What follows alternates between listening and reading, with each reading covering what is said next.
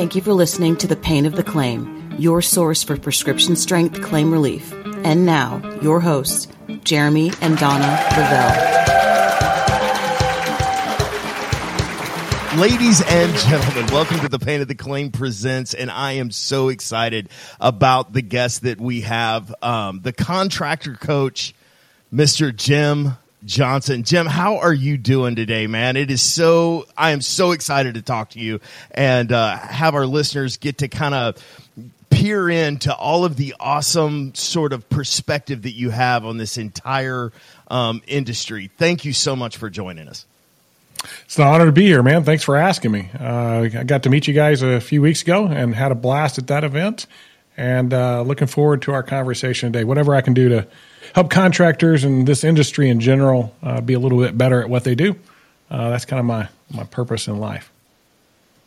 I kind of want to start with the thing that's been rolling around in my head since we parted ways there on the evening of the 3rd. I mean, I realized a lot about you sort of during your talk, but you are very much motivated, and driven's a bad word. I don't want to use driven. You're directed heavily by your faith. And how did you work that into an industry that is, for lack of a better term, let's go with blue collar.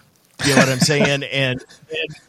and sort of the viewpoints of a lot of the people that work in the industry. How did you figure out a way to work that in and still maintain the relevance clearly that you have to offer everyone? I'm going to sound like one of those guys after a football game here. I didn't do anything. I'm a big believer that God does what God does. And I had an experience, it's 20 years ago now, at least, where something pretty poor happened to me. I trusted a partner too much that happened to be our accounting side of the business, and they absconded with about $585,000 from our business. We were facing bankruptcy and partnership dissolution and all these other things. My best friend that I had recruited into the industry, even after proving to him that they had stolen money, decided to go into business with them to start their own. And I'm sitting here like, what is going on? I'm sitting on the front steps of my really nice home, Western Wisconsin, with all the stuff. I got cars and boats and ATVs and hunting stuff, and just really kind of thought I had it by the tail, I guess. And the reality is I'm sitting there in tears on my front porch trying to figure out what to do. And had a God moment who I hadn't really relied on a whole lot up until that point, and which tends to be the situation for a lot of us. We wait till it gets bad before we go, hey, God, give us a hand. And prayed about it. And it's not like, I don't know how it is for everybody else, but for me, it's just like something resonates inside of me. It's not like I hear the voice of God going, Jim, do this thing, right? Like it's, hey, right. It's more something that's resonating, that it doesn't feel right what's going on, so do this, which is the opposite. And the only thing that was like sticking with me was serve. Like this word kept resonating in me, which wasn't who I was really. I thought everybody else served me. Everybody was like a dollar sign. Every salesperson meant a certain amount of money. All of my people had certain metrics and stuff, and all I cared about was that. And it was really, kind of this thing to glorify Jim, to be honest with you. Like, hey, I created this big, huge business, and we were doing great, and all that stuff. And sure enough, things got torn down around me. And that day I decided I'm going to follow that. And I walked into the office the next day, and I looked at my front desk gal, and I said, hey, Ann, how can I help you today? What can I do to make your job easier? And she looked at me like I had grown a horn out of my head or something. I was not used to anything like that. She went on vacation immediately. Yeah, she was like, oh, boy, what is going on? This guy has jumped off the deep end after everything else that's going on. And people didn't really take to it right away, like, because I had been one way so long, hard driving, super competitive, we're going to win, just uber intense. And if you weren't producing, you were gone. And really no remorse about it or empathy about it. Just, it was the way things were. And so that changed for me that day. And ever since, even when it hurts, like to the point of giving when it hurts, I can remember a time shortly after that where my wife and I didn't have much, and there was somebody that needed $200, and $200 meant something to us at that point. And I went, we got to give it. We're being asked, we got to give it. And she was like, we can't afford to give it. And we did anyway, and the blessings have come back. I just believe, like, if you're good to people, and the basis of the Bible is be good to others, and good things will happen to you, and I'm kind of proof of that. And that's not why I do it, though. That's not the purpose, is to get anything back. The purpose is, that's what I'm asked to do. I'm asked to be good to others. All right, that's what I'm going to do. You know, when I was a kid, my dad, who is a Marine, and he was out of the Marine Corps by the time I was born, but he's a Vietnam veteran, would ask me to do various tasks, some more complicated than others, some as simple as, Jeremy, change the television, because, yes, I was born before remote controls. And so sometimes my job was to get up and change the television, or hold the coat hanger and the tinfoil just that way so he could finish watching Khaki and Lacey, or whatever the case may be. But he would often ask me to do something, and there would be a delay.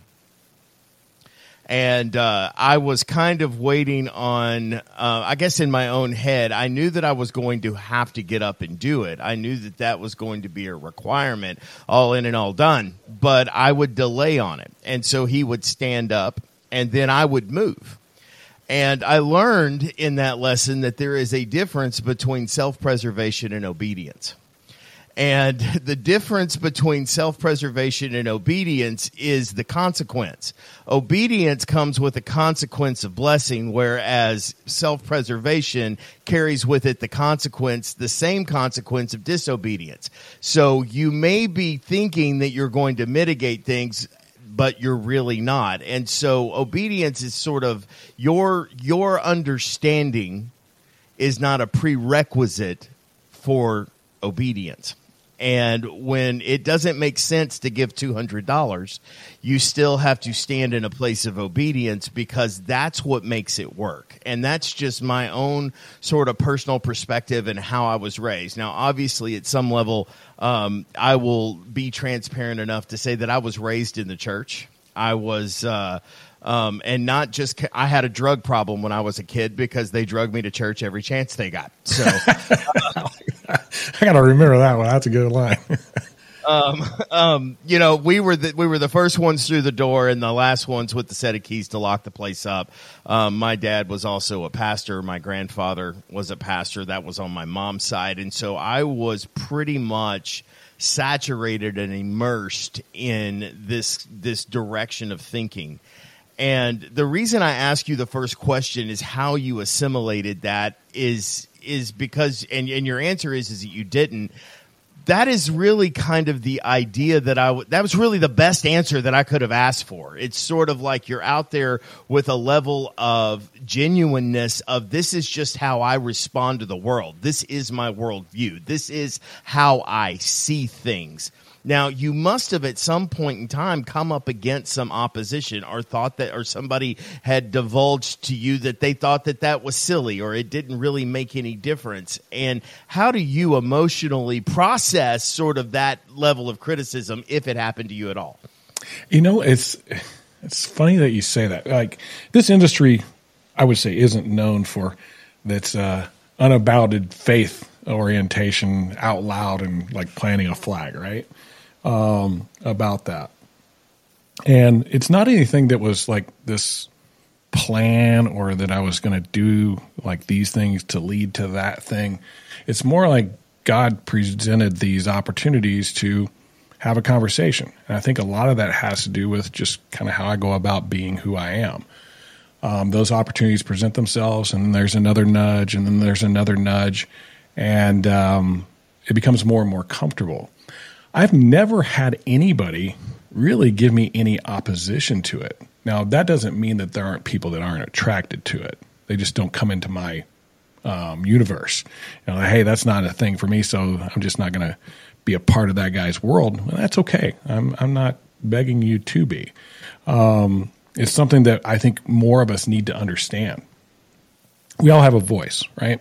And we're imbued with a uniqueness that God gives each one of us. And that gives us a voice, which gives us a measure, a group of people that our voice speaks to because it's the right time and the right place for whatever their need may be. And so every one of us has this group of people that are our measure. I'm good with that number of people, whether it's a small number, a big number. God's going to be in control of all that. I'm just supposed to use this uniqueness that is me to follow the way, which is the way I look at it, that leads to, knowing that God He's our Father. Like, that's kind of the way I look at him. He's my dad, and I don't want to disappoint him, and I don't do that necessarily out of fear, although that does play a bit of a part.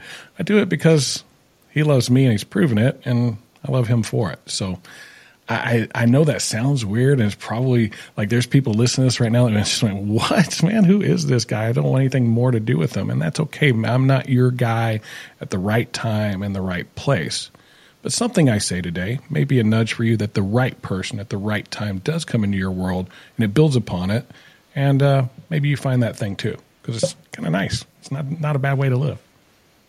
Well, you said something to me back when we were standing there at the end of the night, and you said something to me that I found really, really interesting, and it's a delineation that I had not thought of. And I just want you to share this with our listeners. What is the difference between a teacher and a coach? And I'll qualify this is because I had never really, because there's the old joke, those who can't do teach and those who can't teach coach. And so I kind of wonder sort of, there is a definite difference between those things. And I just kind of want everybody to hear sort of your take on the difference between those two things, because it's really quite thought provoking. So what is the difference between a teacher and a coach? A teacher is somebody who imparts knowledge to you. Okay, so just use the example of being back in school. You had teachers, right? We had all kinds of teachers. And don't get me wrong, teaching is extremely valuable. As a matter of fact, I'm married to one, so if I said anything other than that, I would be in big trouble. But they have a curriculum to follow.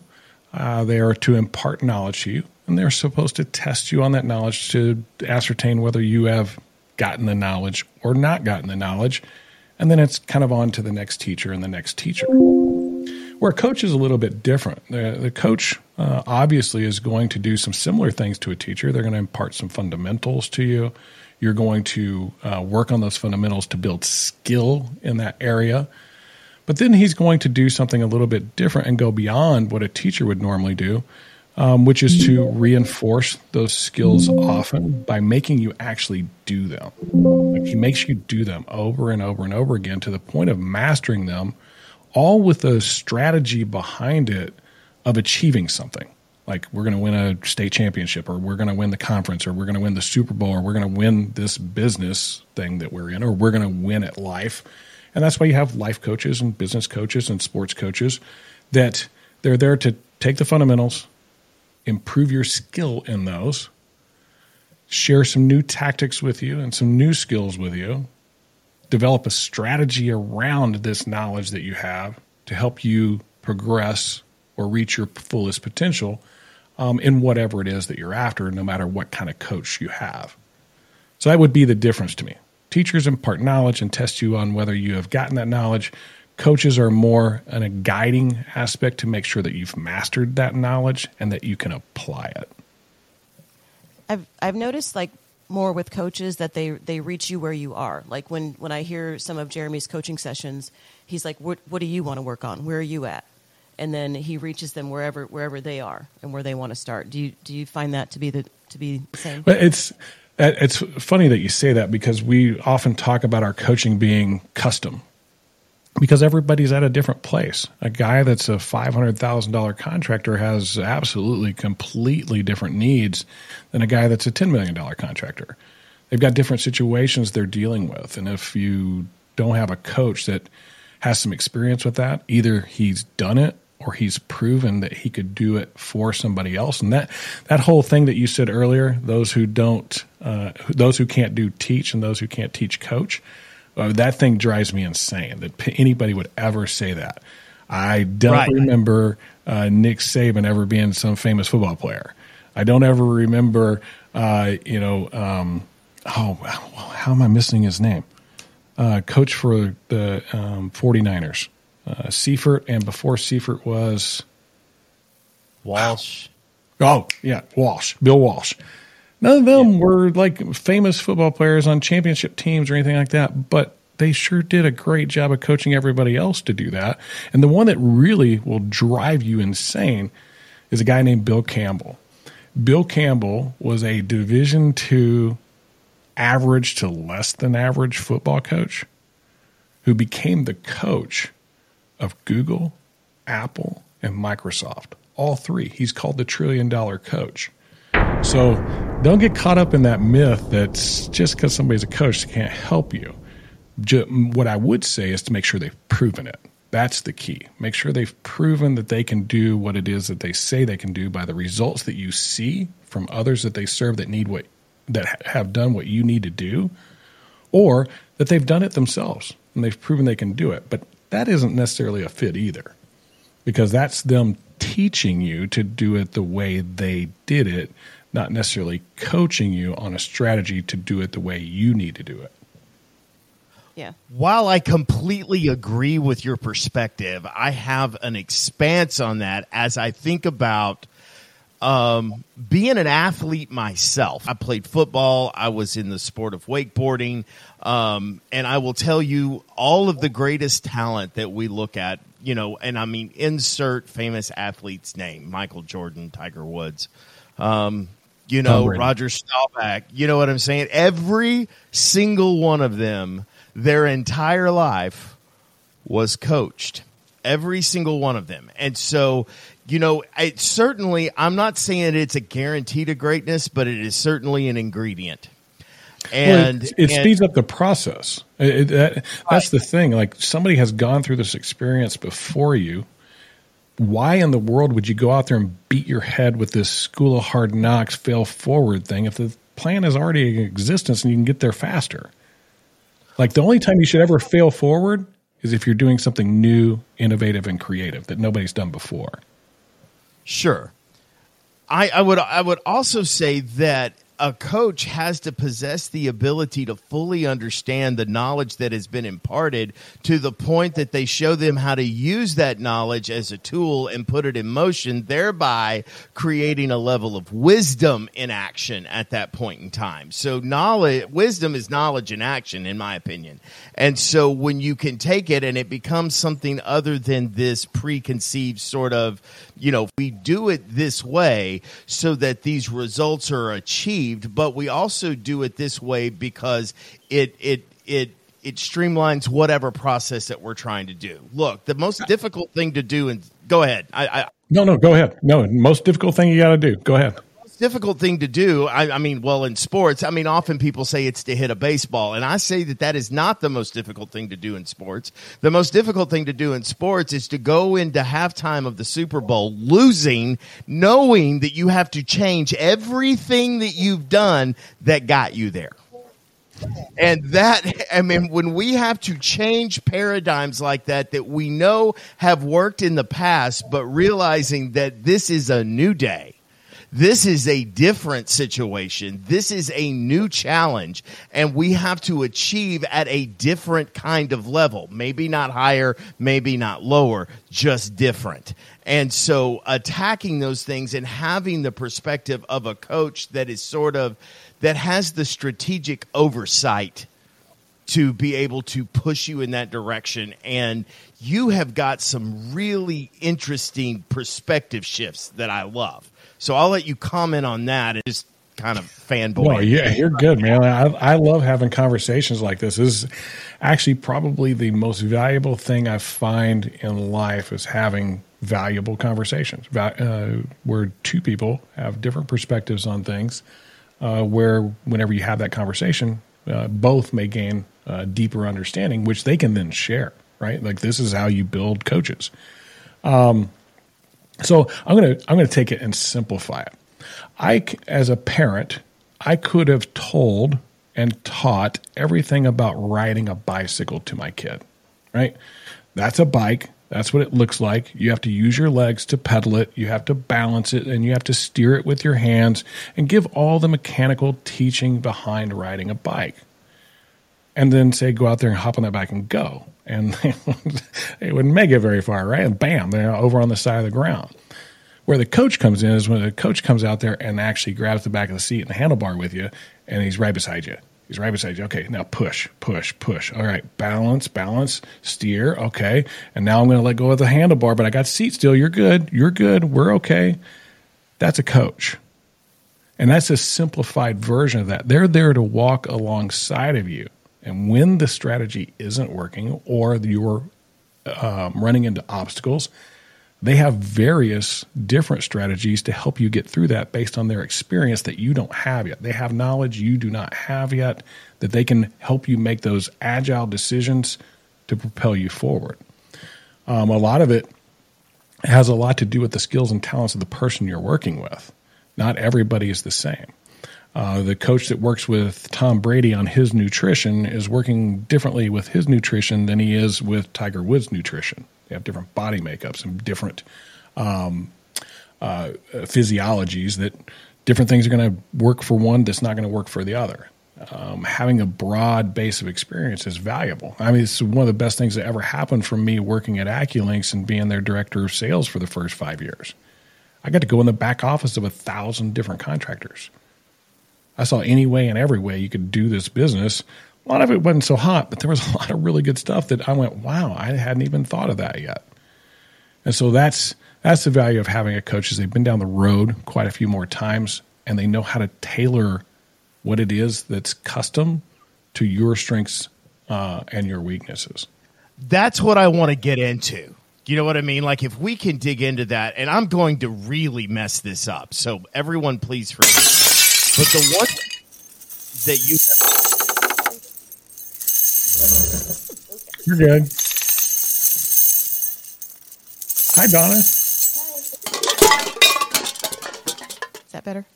I think the so. great thing is I think we're recording it. It's not live, so you can cut it out if you want. We are recording it. It's not live. We're not comfortable with live just yet. Yeah, We've kicked around the idea. Like I want to go live. Live was fun, man. My other two people have absolutely vetoed me on the whole live approach. We're supposed to go live tonight. Oh, live is awesome. But it's been vetoed. Oh, it has? Yeah. Okay. I am the only one that wants to do it. Everybody else doesn't want to. Oh, I was willing to try it. But thank you, Brent. So my co-host on the Rumble, I mean, we talked a little bit about going live today, and I just like, okay. I mean, I would love to. I just, right now our technology is a little suspect, sketchy. I would say, and until I know that thing is going to stand up, that's where I'm nervous. But what I was wanting to get into is you said one of the things that you do with somebody, I guess at your initial conversation with them is I want you to imagine what you want your life to look like and what. Okay, so I'm messing this up. Or it's like no, you're good. You're talking about what we call the dream exercise. Yeah, the dream exercise. So it can just, briefly unpack that a little bit. And if you want more coaching, call Jim. You know what I'm saying? So we're not going to get into all of it today. It's just kind of an idea that I just kind of want to share with people. Well, you think about it. Most of us, when we start something, it tends to be either out of an impulsive, motivated type of situation, like, hey, I want to go do that, and you don't really put a whole lot of thought into it sometimes, or it's a money motivated thing, like I'm going to go do that to go make some money, without ever really thinking how it's going to play out over time. Like, what is that thing going to be in it at the end? It's one of the best pieces of coaching I ever got is to, envision what the thing is going to look like at the end, whatever it is you're doing, whether it's your life, your business, your family, your spirituality, all those things. Like, what does that look like in the end? And so many of us are taught about this concept of starting with our why or our purpose, this passion, whatever this thing is that's why you exist out there. And I think that's great. I really do. I think it's an important piece of what we do as human beings and what we do in our businesses as well. But if we don't understand our own identity first that why could be the wrong why. And you see it happen over and over, especially if you're a person that you tend to do something for 3 to 6 years before you move on to the next thing. 3 to 6 years, move on to the next thing. 3 to 6 years, move on to the next thing. You were motivated, and you were probably even driven if you lasted that long, but it didn't align with your identity. At some point, you felt unfulfilled by it because you had either accomplished everything you needed to accomplish in it, or you had achieved some goal that you were after, and now it wasn't as interesting anymore. It wasn't as fun anymore. And that's because your why, the thing you were chasing, wasn't aligned with who you are and the life that you want to live. And so we help contractors get that figured out through a thing we call the dream exercise, where the first thing is we ask somebody is, who were you intended to be? What are you doing whenever you have the most joy? Regardless of money, take money out of the equation. That's not part of the question. What are you doing? And this all came from my grandfather. I talked about that at the event. He asked me what I wanted to be after I resigned from AccuLinks as director of sales. And I said, I want to be a basketball coach. And he asked me, well, is it the basketball or the coaching? I had to really think about that. Was it the actual sport, like that thing, like basketball? And I love basketball, don't get me wrong. I played at a pretty high level, really enjoy it. I actually love it more than baseball, which I was better at because of the dynamics of the sport. But the reality was it was the coaching, because I did it for free. I don't care if they're little kids all the way up to college age, sometimes paid, sometimes not. I've coached salespeople. I've coached business leaders, and I just love it. I would do it for free. As a matter of fact, I just got done doing it for free for a really good friend of mine because I love it that much and I love him that much. Mm-hmm. That's my identity. My identity is somebody that wants to help other people achieve their potential through good coaching. Now, how do I build a business around that? How do I build the lifestyle that I want around that? And we go through this exercise with people to help them get there, because once we're there, then we can go and chase the why. Now, why am I doing this coaching, right? What purpose does it serve? What impact will it have? And for the longest time, I thought my coaching was going to become something else, and it may. I still am not 100% sure on that. But I thought, I would probably go more into, coaching youth is really kind of where I thought I was headed. Teaching kids about entrepreneurship and faith at some point in my life. But God's put me here in an industry where God isn't always all that present sometimes, and I think He wants to be. And it happened. I went to an event 3.5 years ago, or 3.25 years ago. And this event, there was a lot of people talking about God. I was surprised, and I had been being nudged about it for quite a while. And I was also there to talk about that, and I got done. And I said, "Hey, there was a lot of people that were actually looked like they were starving for this. They wanted it. They wanted to talk more about it." And started this group called Contractor Fellowship. All are welcome. We do a men's group deal on 7:30 on Wednesday mornings, where we meet with contractors, vendors, and industry folks, and we talk about God in our lives. It's not a Bible study. It's just, think of it as kind of like a support group of how do we bring God into our lives and into our businesses, and do it in a way that doesn't come across as disingenuous. How is it real? How is it authentic in our world? And why would we want to in the first place?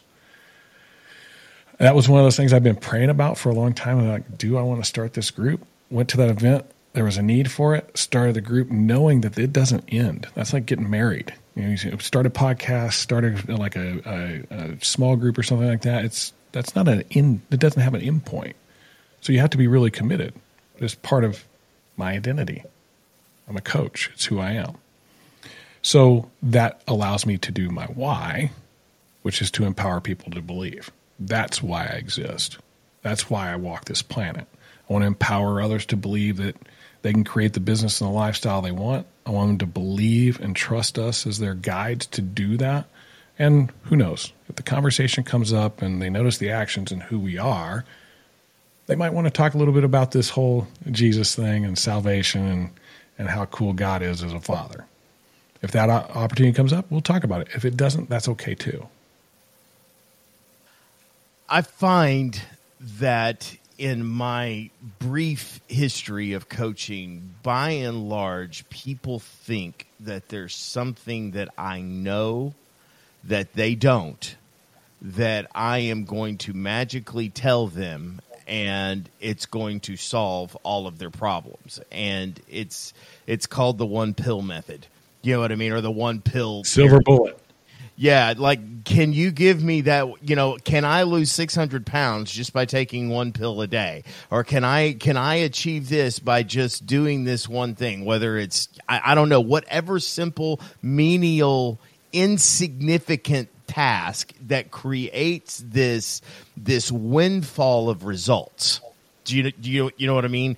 And I find so much of it, like when you were at the event on the 3rd, kind of where you opened up, and I was like, it's not what he knows that I need.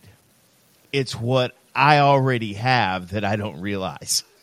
And making somebody realize that they possess the very thing that they need to be successful from within them, it's just hidden from them at some point, and the exploration needed to bring out that given talent that they have. Because I believe at some level we're all equipped with that gift that allows us to achieve greatness. Now, the one thing that I have said a lot of times, God never called me to be successful. He did call me to be great. And so realizing that greatness is the goal, that is a measure that is delivered by God and not by man. And so and not to get too philosophical or even preachy at this point in time, I realize that the equipment that I have been given, either through my raising, through my exposure to other teachers and other thought patterns, is probably the most valuable thing that I utilize, is just the experiential knowledge of what it's like to trip through this planet, and how we, because it's all a controlled fall, right? And so, I do the best I can with what I have in front of me. And, I used to do this talk on the, what is very familiar to a lot of people, called the parable of the talents. And I can tailor it so that it's not an over religious experience here. But the idea behind equipping, one guy got a lot of money, one guy got a little money, and one guy got almost no money. And my argument here is they were equipped with what they needed to achieve the task. And the guy that got less already had so much ability to produce the same level of results with the lesser amount. And so, because it says they were given based on their own ability, based on what they needed. And I think that is that's just my perspective on it. And so when I look at finding things within me that already exist, and I think that was the main thing that I drew from what you said, even the evening that I got to hear you speak. So yeah, first off, I agree with a lot of what you said. We are imbued with our own gifts, talents, our nature. They are a blessing given to us that we can use to achieve, I think, what God's purpose is for us on this planet. While I'm not sure that's greatness necessarily for me, if it is, wonderful. If it's not, I'm okay with that too. I try to stay humble in all this, that I'm just another man like anybody else walking this planet, that I have a job to do. And I do it as well as I possibly can. Now, don't sell yourself short though, Jeremy. You do have knowledge. You do have knowledge that other people need and they are lacking. Those are the skills. And like anything else, to become great at something takes hard work. To do anything good takes hard work. That's why we don't see as much good maybe as we would like, because there's hard work behind it, which if you don't know your identity, which would then not tell you why you're doing what you're doing, we tend to go through the motions. And when we hit obstacles and challenges and stuff like that, we're a little less likely to run through them, jump over them, run around them, do whatever we've got to do to get through them. It is the most disheartening thing for me is to go and speak in front of a bunch of people and ask them why they exist. And no one knows. Very few. It's rare. It's rare for somebody. This is why I'm here and this is why I'm doing what I'm doing. Right. How much peace does that give somebody, though, when they know that? Like, that's the thing. Like, how much peace do you have whenever you go, okay, I know who I am and I know why I'm doing what I'm doing. I don't need any kind of verification from the outside world, whether that is worthy or not. It's who I am. I don't care what anybody thinks about me. I really don't. If I lived by that, I would live in a constant state of trying to be something that I'm not. And I lived like that for a long time. I know who I am now. I live to be that person, and it makes it pretty simple for me. Doesn't mean I'm going to always be successful. That doesn't mean I'm not going to go through hard times. It doesn't mean that there aren't going to be things out there I can't control. That's one of those things that drives me crazy too. Like Nathan, you haven't met Nathan yet, but he's kind of my right-hand man here. He and I have really deep philosophical talks.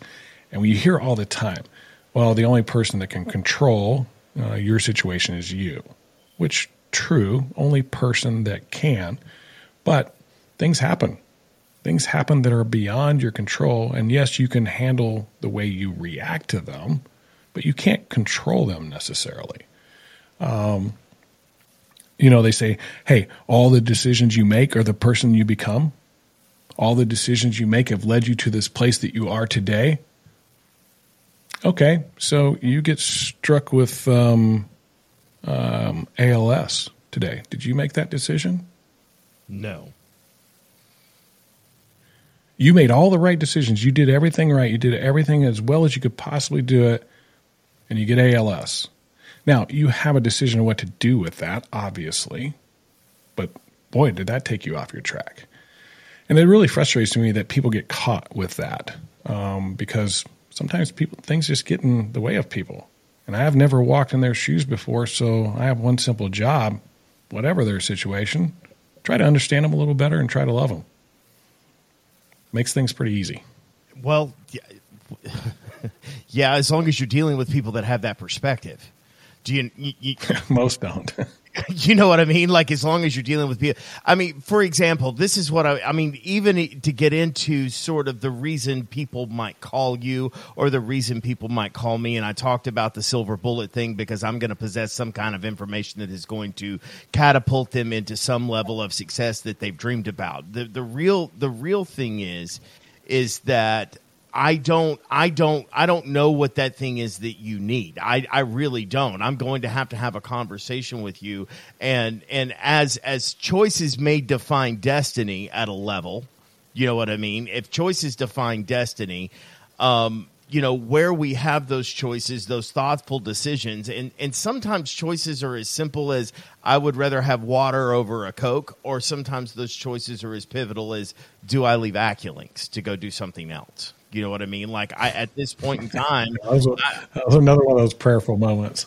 I'm living at the top of the totem pole. Why would I want to change that sort of situation? Well, it goes back to the very first thing that you said. Now, as long as I can sustain, my well-being, I would teach or coach or speak or whatever to impart sort of, whether it's not just knowledge, but sometimes it's an exhortation. Sometimes it's just encouragement. Sometimes it is nothing more than the edification of people to make them believe in themselves. And if that is, there's no new information there other than maybe they've never heard it, throughout their life. If I could just go do that and everything be okay, every bill get paid, every hamburger get cut diagonally, everything and all of those things that would not require necessarily my 100% stewardship over said thing. If I could just go do that, I believe that I would be happy, because that's why I believe I was here, is to communicate and impart the knowledge that has been given to me, the knowledge that I have gathered up. And sometimes I find so many people think that money is the thing that fixes it. Money is the thing that will make me happy, when really and truly it's not so much the money, even though a lot of people are depending on me making money. But it doesn't really have anything to do with why I think I'm here. This is money. A lot of people come to us with this. First off, I don't think a lot of people know what we do. They get the basic concept. You coach contractors, right? But what does that look like? What does that mean? And we take a holistic approach to what we do. We're not just looking at a piece of the business like marketing or sales or recruiting or any other finance, whatever, right? We're looking at the whole entire business holistically. There's 12 components of it. And so that's the business part of it. But we're also looking at the human being, and that's who we really coach. We coach the human beings to facilitate running their business based off of these 12 components to take advantage of their unique gifts and talents and apply it to this framework that we teach and coach. And we help them build a mission, like, hey, we're going to do this thing in the next year. And then we give them a tool to manage that and guide them along their path and fill in all the gaps as we go through weekly meetings where we meet with them online, just like I'm meeting with you today. We both walk away with tasks that need to be done for the upcoming week, and we hold each other accountable to getting them done. And we make progress very fast. We have amazing results. But most people come to us to build a big business. And we do. We build big businesses. It's crazy how many of those that we've built and helped these guys achieve, and gals too. But that's not what we do. We help people get clear on the type of business they need to live the lifestyle they want to be who they are. And sometimes that isn't a big business. One of my best experiences is working with a contractor that was doing about $350,000, and he comes in and he's like, hey, I want to build this big business. I'm like, great. I'm like, well, what do you want it for? What are you trying to do? I want to make this money. Well, what do you want to do with the money? And we keep digging in. What he really wanted was a lifestyle that afforded him the opportunity to spend a little more time with his wife, put a certain amount of money back in a certain amount of time. And we ascertained that the size of business he needed to build to get to that was just a $3.5 million business. Very lean, clean, easy. Afforded time to go and coach his kids and spend time with his wife and go on vacations. Because you want to build a $100 million business, guess what? It's got a lot of work, a lot of time, a lot of energy, a lot of sacrifice of some of those other areas to achieve that thing. And there's nothing wrong with building those type of businesses as long as it's fulfilling who you are. It's pretty wild what we do. So I would love to go out there and give the hypey message. We build big businesses. Like that would be awesome. And everybody would want to follow us and that would be great. But that's not necessarily what we really do. It's so funny how many people don't really want that at all. You know, they want well, they think they do. They think they do because that's what makes them look like they've arrived to everybody else. You know, Donna, I really kind of want you to get on the microphone here and kind of not back me up, but give a perspective here. One of the things that Donna and I realized when we swung the doors on Remedy Claims Consulting, which was pretty much driven by the pandemic. Am I wrong there? I mean, we kind of knew that I was going to be self-employed, but whether or not we were going to launch out into a business was pretty much driven by the losing my job. Well, yeah, she lost her job at the very beginning of the pandemic, and so we just decided, hey, let's go ahead and brand this thing and push forward on it or whatever. And it became this all-consuming, screaming baby. Oh my God. You know what I'm saying? You know, and it's like, and it's like, well, you know, I'm sorry, everybody else, we can't eat today because the baby's hungry. Yeah, we were fighting over the baby. our marriage was challenged over the baby. Even the most basic thing of what we like about each other, just that one small little bitty microcosmic sort of thing of the reason why we're at this place where it's this huge explosion of a business. We've come down this road to this point that we believe that we can. And now that very thing that seems to link us together and hold us together is being challenged at the most fundamental of levels. Do you know what you get? And we it's because our business has a DNA just like a baby does, and most of us don't understand the structure of that DNA or the components of it, and really, most importantly, the sequence of it. That was the thing. It was a big epiphany after I coached for about 3 years, is that there was an order to this, and most people came to us for the last thing. Teach us how to scale our business by helping us recruit and hire more people. And I can certainly do that. I'm really good at recruiting and hiring tons of people, and I can teach anybody and everybody how to do it. It's not rocket science. But if you hire them, how are you going to train them? Right. Like, train them quickly and up to speed and effectively so they're earning money quickly. And then before that, how are you going to produce everything that you hired all these people for? And before that, how are you going to sell it specifically that's unique and proprietary, that provides value to it so you're not a commodity? And how are you going to generate the leads to make all those sales? And it all works back upon itself to the very beginning. Are you a qualified leader with the skills and capacity to lead this thing that you actually want to build? Because if you don't get that down, the rest of it creates an ugly baby. That is one ugly baby. Yeah. So, not to throw the baby out with the bathwater here. There we go. I was wondering when that was coming. Well, because then all you have is a very wet, critically injured baby. What I'm saying here is so much of the coaching that I see and hear is all on business development or marketing based. And the thing that I was screaming for was infrastructure. And how do I establish infrastructure with two people? I'm telling you right now, sitting right here, I am deathly afraid of hiring anybody because of the commitment that comes with that. What I'm asking people when I say, hey, why don't you come to work for me? Really what I'm saying is, hey, I've got an idea. Why don't you put all of your security and your family's well-being and their hopes and dreams of achieving what they want in this life in my hands? Put them right here because you can trust me.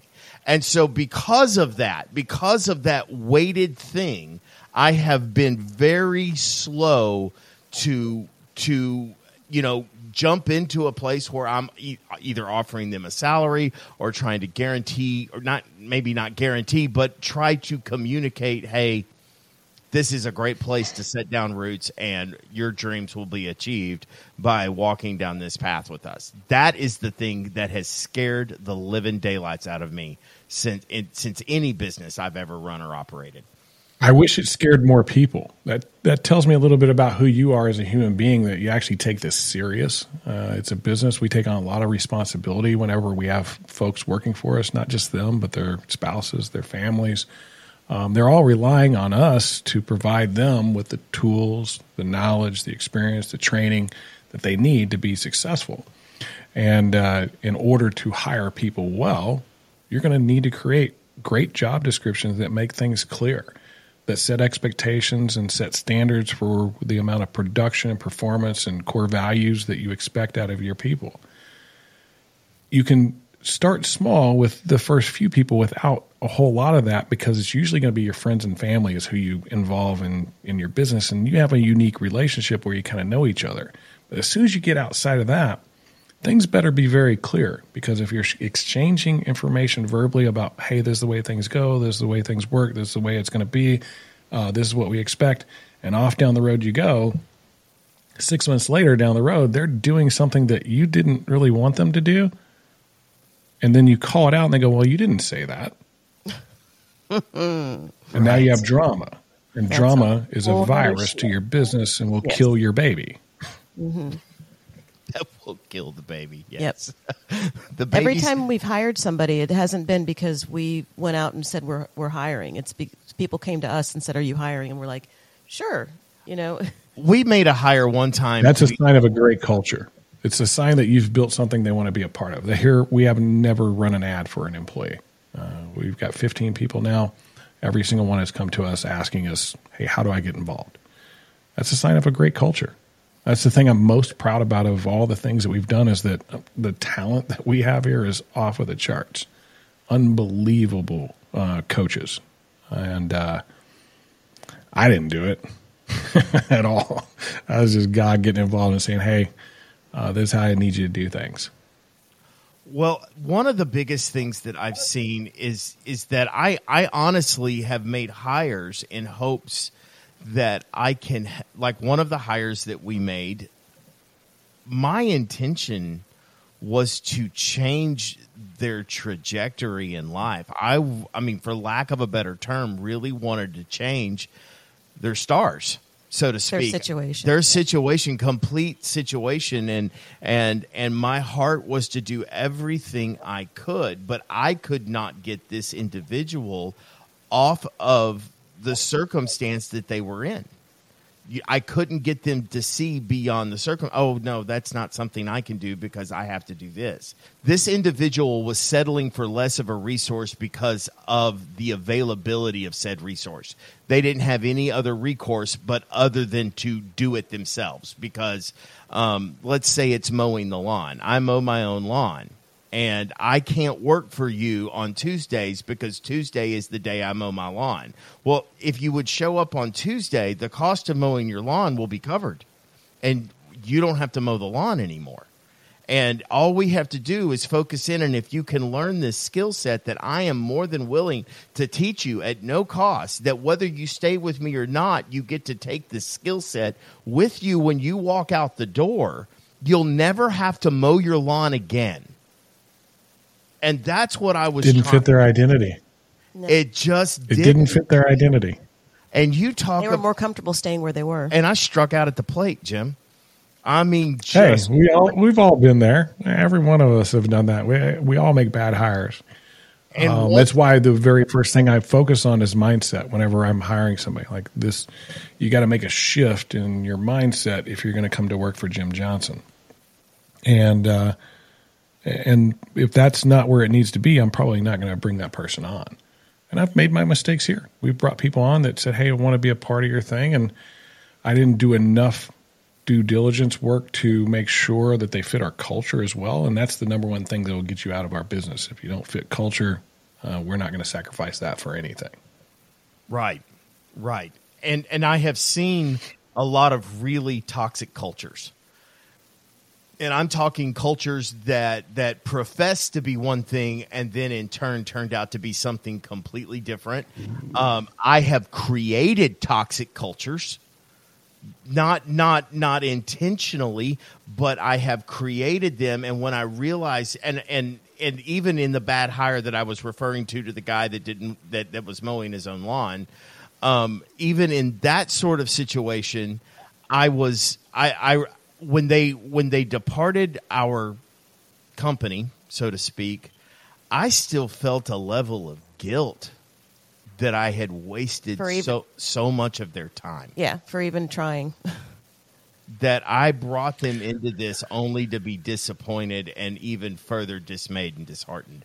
I'm going to guess that you didn't have their arm tied behind their back and forcing them to do anything. I did not, no. But I was they don't have anything to feel guilty for.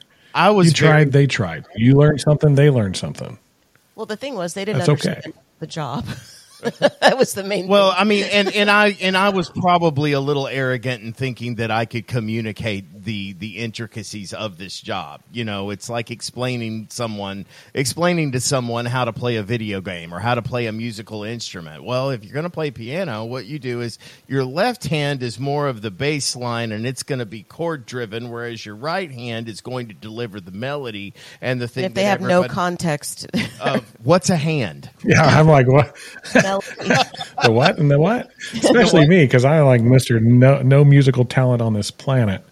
I can remember my fifth grade music teacher going, all right, you're playing the triangle. You go over there. You go play the triangle. That's the extent of your talent. And that noise isolation closet over there, please. Thank you. Yes, that one. So, Yeah, a little further back. There you go. No, and Jim, as I could sit here and unpack this thing for hours and hours and hours and hours.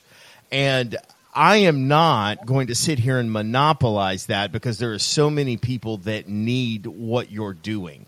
And so what does the process look like to involve? Is it contractors only? Will you help any entrepreneur? Tell me a little bit about how we get in touch and how we, get the contractor coach on our team. So, well, the name of the company is Contractor Coach Pro. So obviously our focus is what we call high ticket home service contractors. And what I mean by that is they're pretty specific, and I don't see anybody really call them out because you kind of lump all contractors together. Contractor, right? And then you'll hear some people call specialty trade or home service contractor, but even those, there's a uniqueness to a certain group that they generate opportunities through lead generation. They give an estimate, do a presentation demo, provide the service, and get paid. And they're done. It's a high-ticket thing. They installed a pool. They got an epoxy floor in their garage. They had a paint job done to their home. They had a roof put on. They had siding put on. But it's kind of a one-time thing. There's not all this service stuff and service calls and like an AC and heating and air. That's not our guys. That's a different group of people. But if you fit that, that's our ideal client. And really, no matter the size, because we have programs for startups to those guys going from 6 figures to 7, and then the guys that are going from 3 to 10, and then 10 and beyond. We have programs for each one of those because they all have different obstacles and challenges that they're dealing with. With all of that said, there has been this unique thing where a lot of vendor partners, others that are trying to get into coaching, they have reached out to us and said, hey, it looks like what you're doing is something that I would like to do or you could help me. And we have helped them. It's just not what we brand our company after. Because this approach to this blueprint of our business and this mission coaching focus methodology that we have applies to any entrepreneur. It's not unique. We just happen to talk to a lot of contractors because that's our language. Now, we've found that a lot of other vendors, we speak their language too because they're in our world and in our industry. The coaches is a new thing. Like that's been coming to us, which has been strange. But we're here to help anybody. Really and truthfully. We're asked, we give. That's kind of what it comes down to. And to do that, it can go a couple different ways. Best way, go to contractorcoachpro.com. And on that first page, the home page, if you look on it, there'll be a button that says Take Assessment or Take Contractor Assessment. Take that assessment. It's going to tell us and give us some real insight into your – it's not a joke. It's not this 3-minute thing, answer a few questions. It's 15, 20 minutes. You're going to get it all answered. We're going to have a really good idea of who you are, what you're about, what your skills and strengths and weaknesses are. And then we're going to do a free coaching call. It doesn't cost you a penny. And it is truly a coaching call. It is not a sales pitch. If at the end of that call you go, coaching's pretty cool, I want to work with you guys, great, that's awesome. If it's not for you and it doesn't fit for you at that point in time, at least we gave you 2 or 3 things that you could do right away to propel your business forward. That's one of the ways we serve. And it works really well. And we've done that with contractors. We've done that with other vendor partners. We've done that with a variety of different entrepreneurs. I mean, I helped a bicycle shop, which is the wildest thing. Because I was into cycling, and they were like, what do you do? And we got in a conversation like, can you help me? I said, sure. And we did, and they did very well. That's well, if you're looking for coaching and you're a contractor or cycling, whatever the case may be, let's stick with contractor or industry vendor. Like we tend to work with a lot of those guys too. We want to set up a a demographic, so to speak, as the direction that we're headed. I help a lot of public adjusters across the nation. Obviously, Jim is reaching out to contractors all over the nation as well and trying to provide them with the insight to take them where they want to go. and Jim, I can't say how much I appreciate your dedication, your sacrifice required to get you to this point. It is an honor, honestly, to be able to sit here and speak with you and hear kind of where you're coming from. And I always want to judge the fruit. You know what I'm saying? And the fruit of what you are doing on a regular basis, both time and time again. I mean, you have found your spot at the top of multiple totem poles. And so the proof is certainly there. Your approach to things. Always be careful of that. Always be careful of that. The second you put yourself on the, as you put it, top of that totem pole, or on the pedestal, as we call it, that's when you know it's over. That's when you know, well, this really applies to sales guys. Like, they achieve top sales and they consistently do it. As soon as they start to go, yeah, I'm number one, I'm awesome, and they're celebrating all the time, and they, like, you can guarantee they're done. There's nothing else to work for. Keep that humility. Well, that's a piece of advice I got a long time ago. Well, and the other thing, kind of the theme of something that I have that I hear you say is, let's be involved in a vision and not so much in a goal. Because once we achieve the goal, then where do we go? But the vision exists at a level in perpetuity, and so let's keep pursuing. So many people think they're after some kind of destination, like they're going to reach this thing, and when they reach that thing, everything is going to be wonderful. And that's not the way it works. You're on a journey. Enjoy every day of it. And we're going to reach some destinations or goals along the way, but it's not over. You don't just go, hey, all right, I got everything I need. I'm going to go kick back on a yacht in the ocean somewhere. I don't see many people do that, and I don't see many people being very impactful or remembered in a positive light that do that. When we die, nobody goes, man, that dude made a lot of money. Nobody says that. Right. Well, guys. They say that dude owes me money. Yeah, that could happen for sure. I can go to sleep peacefully with that one, so I'm good there. I would just want him to say, I just want him to say he served me well. That's all I really care about. Well, and it's apparent that it has. I have seen a whole lot of preach and very little practice in my tenure, and it is really nice to see a whole lot of practice and very little preach come out of you. And so I would recommend to anybody, even though I haven't done the 1 hour coaching, I would do the 1 hour coaching just to help you solidify what your goals are. And at a bare minimum, understand what it is that your goals are, and then the difference between your goals and what your overall vision is. And it will help you apprehend the vision, because when we begin to operate within our vision rather than trying to achieve a goal, we become more purposeful, because we are trying to establish the things that are right in this world, by and large. And I know that seems a bit, that's probably out there in the ethos, and it's a bit, I can't remember the word that I was trying to do, ethereal. That would be a fun conversation. Be a fun conversation. What is right when it comes to an insurance claim? Right. And so I would love to at some point in time have you back on, and let's unpack that for sure. But guys, ContractorCoachPro.com is where you can find him. I encourage you to reach out to this organization and find all of the help that you need. Jim, thank you so much for joining us. It is always a treat to get to talk to you. Please forgive my nervousness a little bit about talking with you. He's in the presence of greatness. Stop that. No, not at all. Like I said, man, I'm just another guy walking on this planet just like anybody else. I'm not anything special. I have a talent in a particular area.